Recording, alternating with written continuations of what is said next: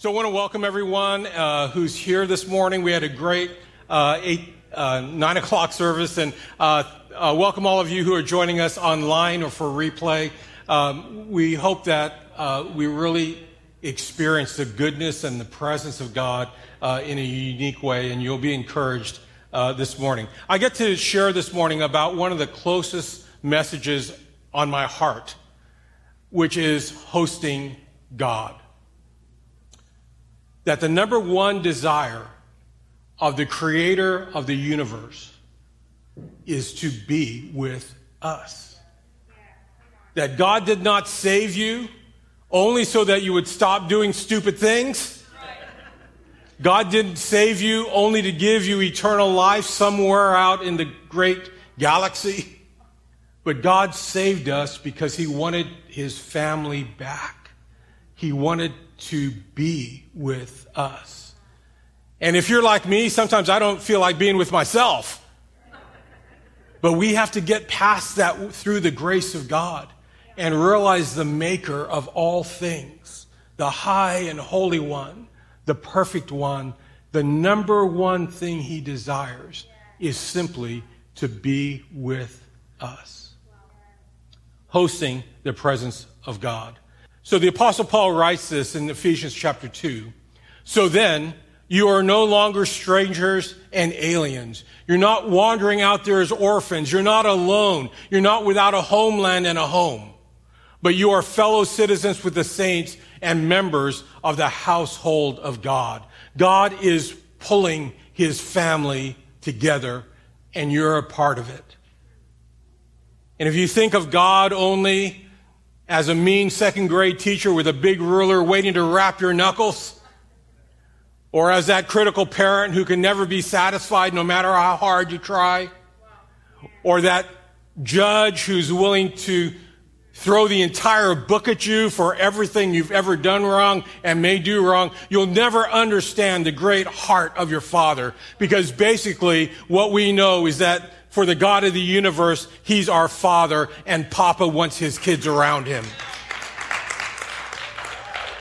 Jesus the Son wants many other brothers and sisters brought to glory to be with him, because God is establishing his household.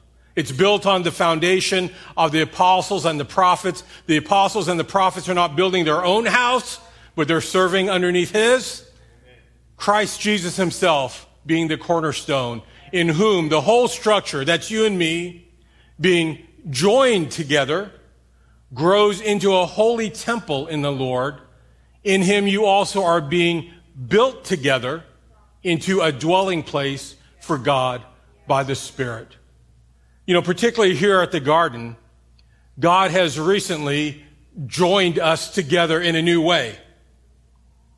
And it's exciting, it's wonderful, it's terrifying, it's all of the above. But he's joined us together in this unique opportunity to build us together. But what he is building is the temple of God, a place for him to dwell. Because the number one desire of his heart is not to change your behavior, is not for you to serve him like a slave, but for you to be a son and daughter who loves being in Papa's presence. This is the purpose. God has joined together our lives so we can be built together into a dwelling place of God by the Spirit. And we declare this, in our family declaration. I commit to live by God's word and God's Spirit, to be devoted to worship and hosting the presence of God, to walk in unity, humility, honor, and generosity, and to love people to life. What's it mean to host the presence of God? On my Facebook feed, this last week popped up a 2-year anniversary, because 2 years ago, literally this last week, we were pouring the concrete for the foundation of the worship center in which we worshiped on March 14th, and we'll be worshiping in next week in the shell. 2 years. And we just started by faith, not knowing how in the world we were going to complete it. But God's going to complete this work, right? But before we even put concrete down into the ground, we received a prophetic encouragement from a friend of ours, Mark DuPont, about one of the key words that have been spoken over the destiny of the Garden Church, which is we would be a place to host the presence of God. And he encouraged us to write on stones, to drop into the foundation the promises of God, many of the verses in which we'll go over this morning, but to also write the name of our family, of our children, and our children's children, to say we are going to be generation after generation a place that hosts your presence. And so we did this. You can see on that one rock there, it says, "I found him who my soul loves." And verse after verse was written, and we prayed over them together, and then we literally dropped them in to what would be the foundation and the footings of the church as a sign that no matter what God builds through our life here, that the foundation of it would always be the priority of hosting his presence. And so when we gathered on March 14th and we gather on Easter Sunday to sing his praise, literally your feet are standing on a covenant promise that says God's desire is to dwell here with us, and our desire is to host his presence as our number one priority. God's number one desire from Genesis to Revelation, his heartfelt desire throughout all of history, is to dwell with us.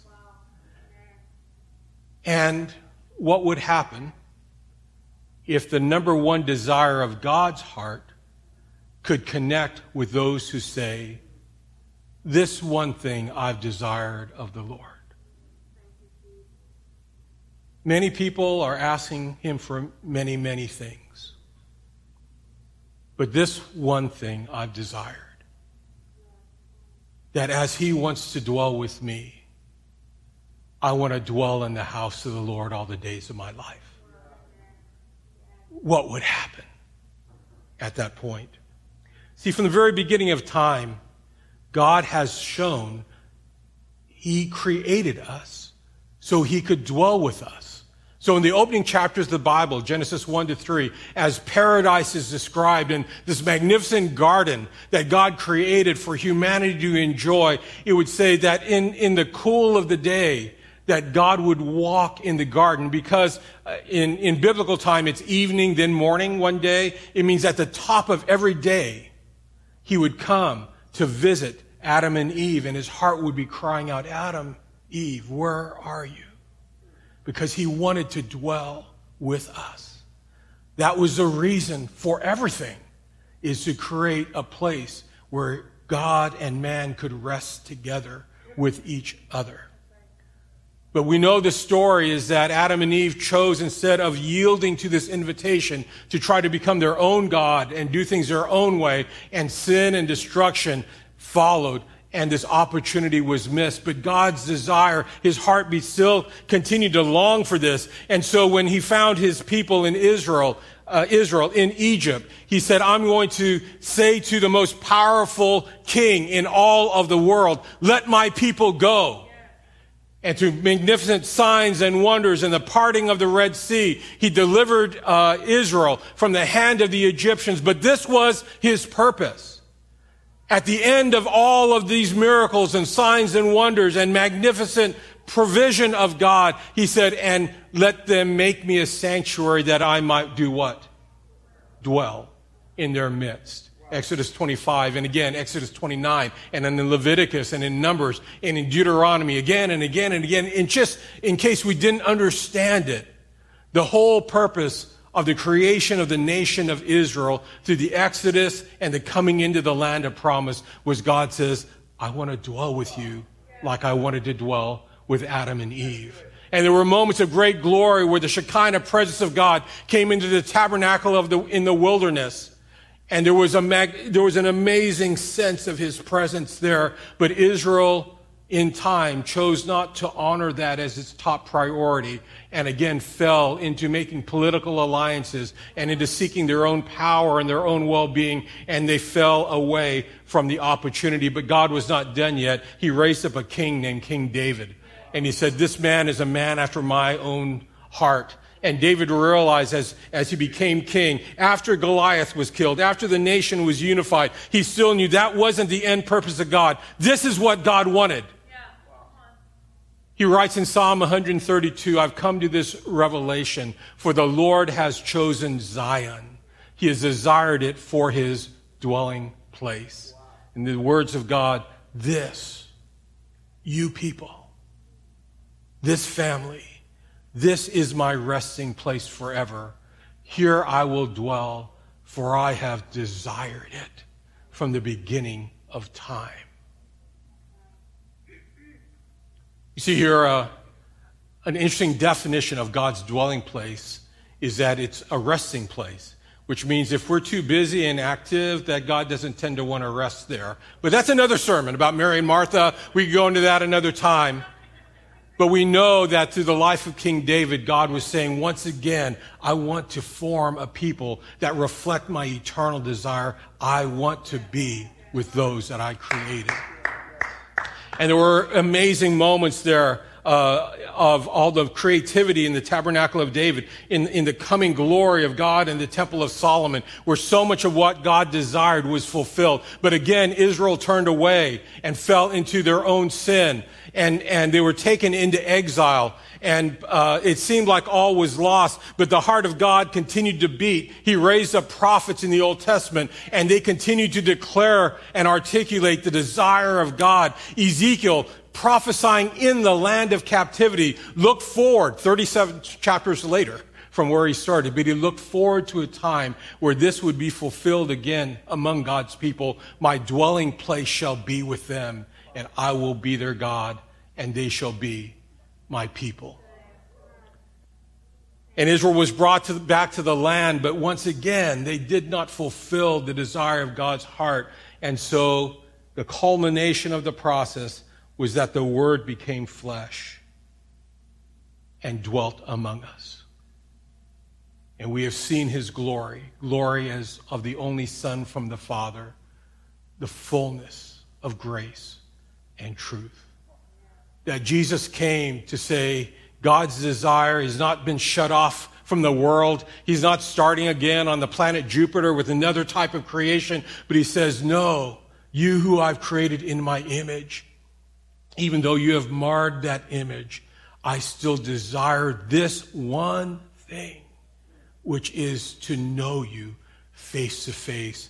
We've got to get beyond you knowing me just as a set of rules. We've got to get beyond you knowing me just as an ancient book, as valuable as that is. But what I desire is eye contact, face to face, heart to heart, relationship with each of you and all of you together. And so the Word became flesh and dwelt among us.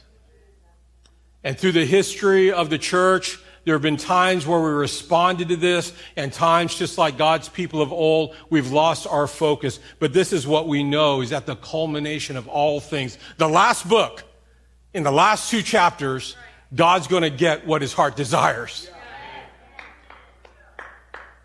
And I heard a loud voice from the throne saying, at the end of all of this process, at the end of Abraham, Moses, David, the prophets, Jesus, the apostles, and the history of the church, at the end of all this, behold, the dwelling place of God is with mankind. I will dwell with them, and they will be his people, and God himself will be with them.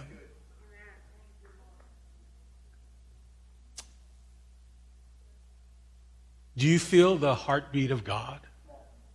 The number one thing he desires. All of what he is trying to do in joining us to him, in joining our lives together, is to create a place where you and God dwell as one. This is his longing. This is his desire. And are you feeling a draw in your spirit to say, Lord, let me be part of fulfilling what your heart has desired from before eternity began. How do we host the one who wants to dwell with us? One of the most beautiful hotels in the world is Monastero Santa Rosa in Italy. How many of you like that view right there? It's an amazing story about how Bianca Sharma, she was an educator, but she had a desire to create this amazing resort. And she restored it from the ground up. She's the sole owner of this resort, and it's a magnificent place to be. All of that space there, it actually only has like 16 rooms, and you can have the room with that view right there if you've got the right credit card. She looked into every detail. What's the thread count of the sheets? Which part of Egypt do I want this cotton from that's going to go into these sheets? All the decor, all the layout, it reflects her, and she owns the whole hotel, the entire hotel. But what do you think the hospitality staff, how do you think they respond when they hear that Bianca Sharma wants to come and stay? Do you think that they just leave on the sheets from the previous guest? Is there trash all over the floor of her suite? Do they forget to wash the windows of her ocean view? Or do you think that they go through whatever it takes to make her feel at home? Because although she is the owner, they are the hosts. God owns everything. He don't need you to make his bed for him.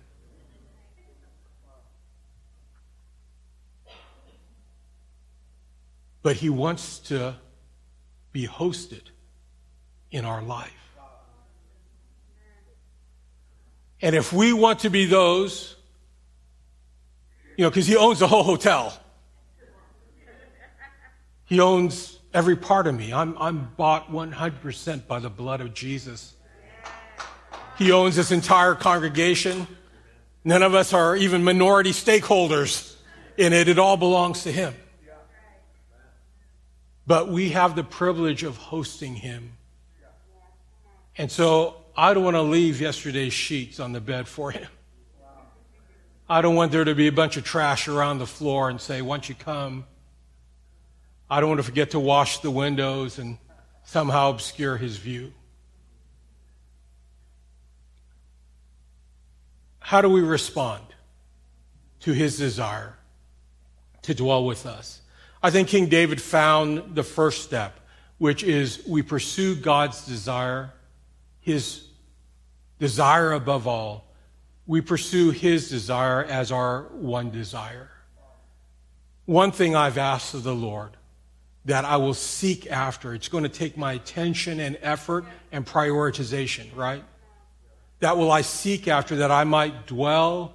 He wants to dwell with me, and I want to dwell with him, that I might dwell in the house of the Lord all the days of my life. The first thing I'm going to do when his presence is known is I'm going to gaze upon the beauty of the Lord. I'm just going to tell him how much I love him and absorb and adore who he is.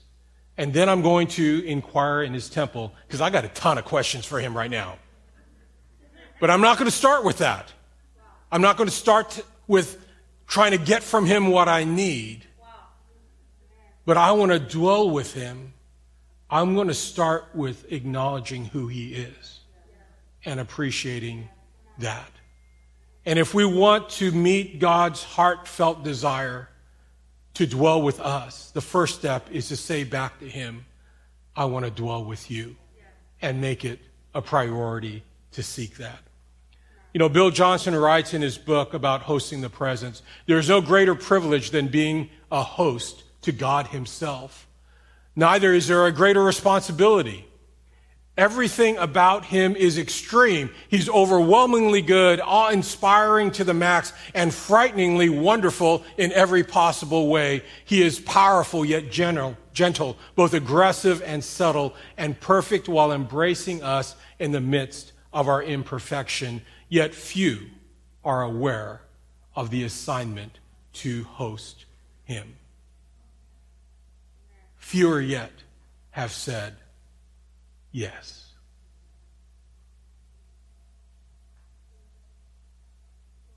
The eternal desire of the eternal God, from Genesis to Revelation, is that he would simply dwell with us, that we would host that relationship with him in our lives individually and our lives together. And although Bill writes that few have said yes, my heart says, Lord, if there's only a few, let me be among those few. There's only a few churches, let the garden be among those churches. But our heartfelt desire, Lord, is that it would be the many, that you would revive the body of Christ back to the priority desire of the heart of God, and we would all be people who know how to host the presence of God and welcome his desire for us in our life. Second step is to honor him with praise and worship, to make this a priority in our personal life and our life together. Psalm 22 verse 3 says, "Yet you are holy, enthroned on the praises of Israel." That when we sing, "Great are you, Lord," we lift him up and we celebrate his name, acknowledge his goodness, acknowledge his majesty, acknowledge his love in Jesus the Son. That as that praise goes up in a pure way, he actually comes and sits in our midst as King of Kings and Lord of Lords. See, worship is so much more than me singing about my feelings. Worship is so much more than me trying to raise a sound to reach the heavens. Worship is inviting him to come and bring heaven down and sit down in our midst as King. And I love the movement of the angelic realm. Those of you who are sensitive to that can feel it at times in worship. And I love the sense of the movement of the Holy Spirit as he comes in and energizes and quickens a time of worship. But those to me are only signs that the King is on his way. Because what I want is for him to come and sit down in our midst. See, a king is at his most powerful, not when he's out on a field of war or standing in his palace, but when he's sitting down on his throne. He says, "I'm so powerful, I can do it all for my lazy boy." And would we be that resting place for him, where he would come and be enthroned upon the praises of the people of God? Priority of praise and worship. But the third aspect of hosting God's presence will likely be our least favorite. Like seeking God, I like praise and worship. Say humility like you like it. Humility. A little more convincing. Humility. Humility. The prophet Isaiah says this in Isaiah 66. The words of God. "Heaven is my throne. The earth is my footstool. What is the house that you would build for me? And what is the place of my rest?" What temple are you going to make with human hands? All these things my hand has made, and so all these things came to me. God created every bit of concrete that's in the new worship center. He created all the sheetrock. He created all the insulation. He created all the sound system that's going in there. What are we going to build to attract him? Because he is the maker of all things, right? That building is for us. The building he's looking for is here. And he says, but this is the one to whom I will look. This is the person who I make eye contact with. This is the people who catches my gaze. This is the one who I draw face to face.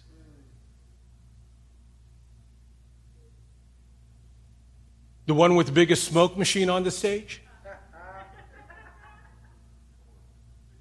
The most thumping subwoofers going? The most professional musicians? Although I'm for that all, not so much about the smoke machine, but everything else I'm good with.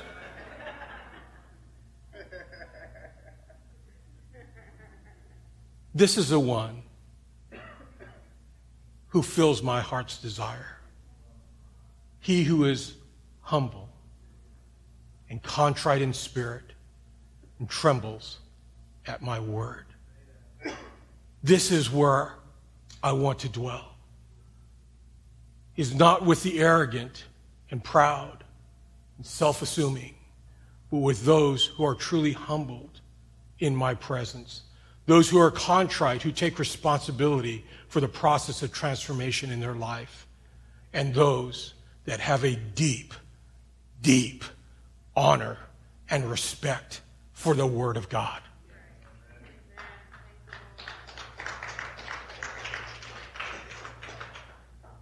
The sound of heaven is confident, it is strong, and it is skilled. But it has no arrogance, insecurity, jealousy, competition, or self-promotion in it. And I believe that God wants to create a new sound of worship and release it from downtown Bakersfield, California. And it will be creative. It will be confident.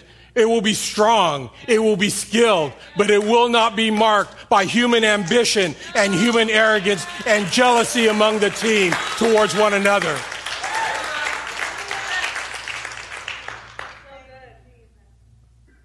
See, the sign of having been with God, what is it?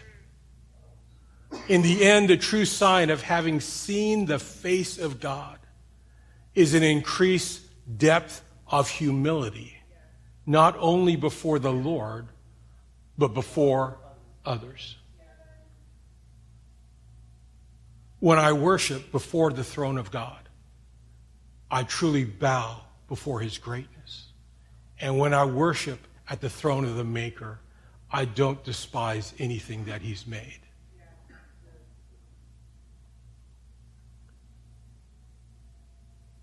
Worship's a big industry in our day.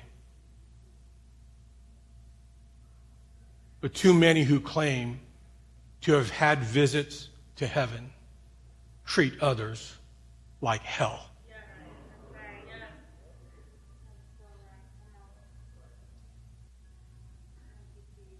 If you've really been in the presence of the one whose very face transforms you, how can you take a critical, arrogant attitude toward another person's worship?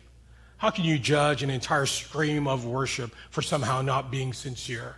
How can you put yourself above another who's bowed before the same cross that you're bowed before? True. I wonder who you've been looking at in your heavenly experiences, because the one I know is gentle and safe. Let's have genuine experiences of being in the very presence of the one who is love Himself.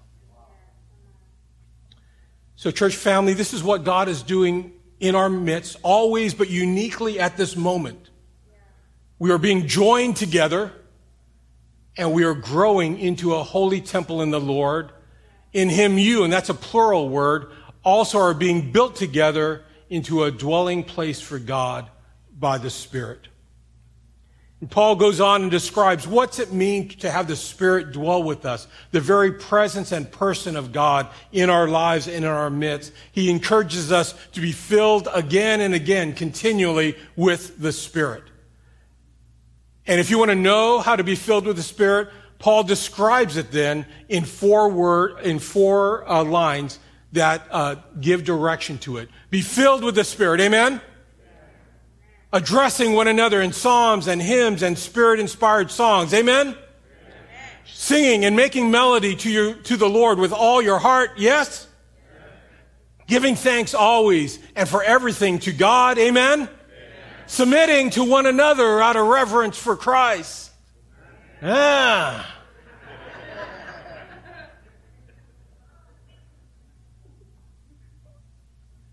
You're filled with the Spirit in worship as we address each other, as we sing, as we give thanks. And if you're an English major or an English teacher, we have a few of those in the garden, so I'm always trying to be careful with my punctuation and my semicolons. But you can see here that all of those bullet points end with ing. They're a participle. So they're explaining the action word fill. Addressing, singing, giving thanks. We're all about worship, right? But what about submitting? Because Paul throws that into the list in a way you can't separate it out and say, well, he's changing the subject. It is the subject. Right. You want to be filled with the Spirit. It's not only in humility to God, but it's in humility to each other. And then the kicker, of course, is the very next verse says, the first application of this is, wives, submit to your husbands. Husbands, love your wife as Christ did and lay down your life for her. So if you've had a little bit of tension in your home this week, just know this. God is creating in you a dwelling place for the Holy Spirit because he's giving you the opportunity to be filled with the Spirit by putting your interests second to those of your spouse. If you're having a little challenge with the church unfolding together and all these new people, or to meet or to greet, one of the two, know this. God is giving us an amazing opportunity to be filled with the Spirit. Because we could put my ways and my self-interest and my comfort underneath the well-being of someone else and the divine process in our lives together. To host God, the humility required by genuine community is as important as passionate prayer and amazing worship. And God is hosted when both aspects of the Great Commission are fulfilled, that we love him with all our hearts, but also we love our neighbor as ourselves. So what would happen if the number one desire of God's heart could connect with those who say, this one thing I desired of the Lord?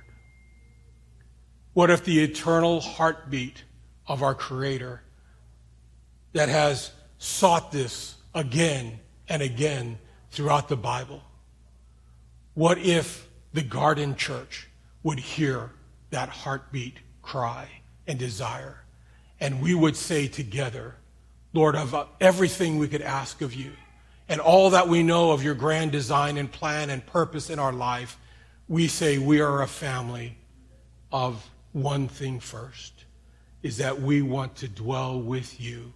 We want to host your presence. I suspect that what would emerge would be genuine revival.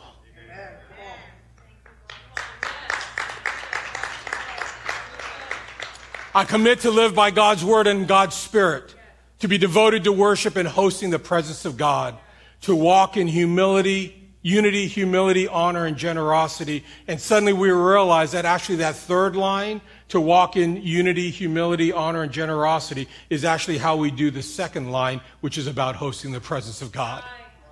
And if we do so, I believe we will love many, many, many people to life. In Jesus' name.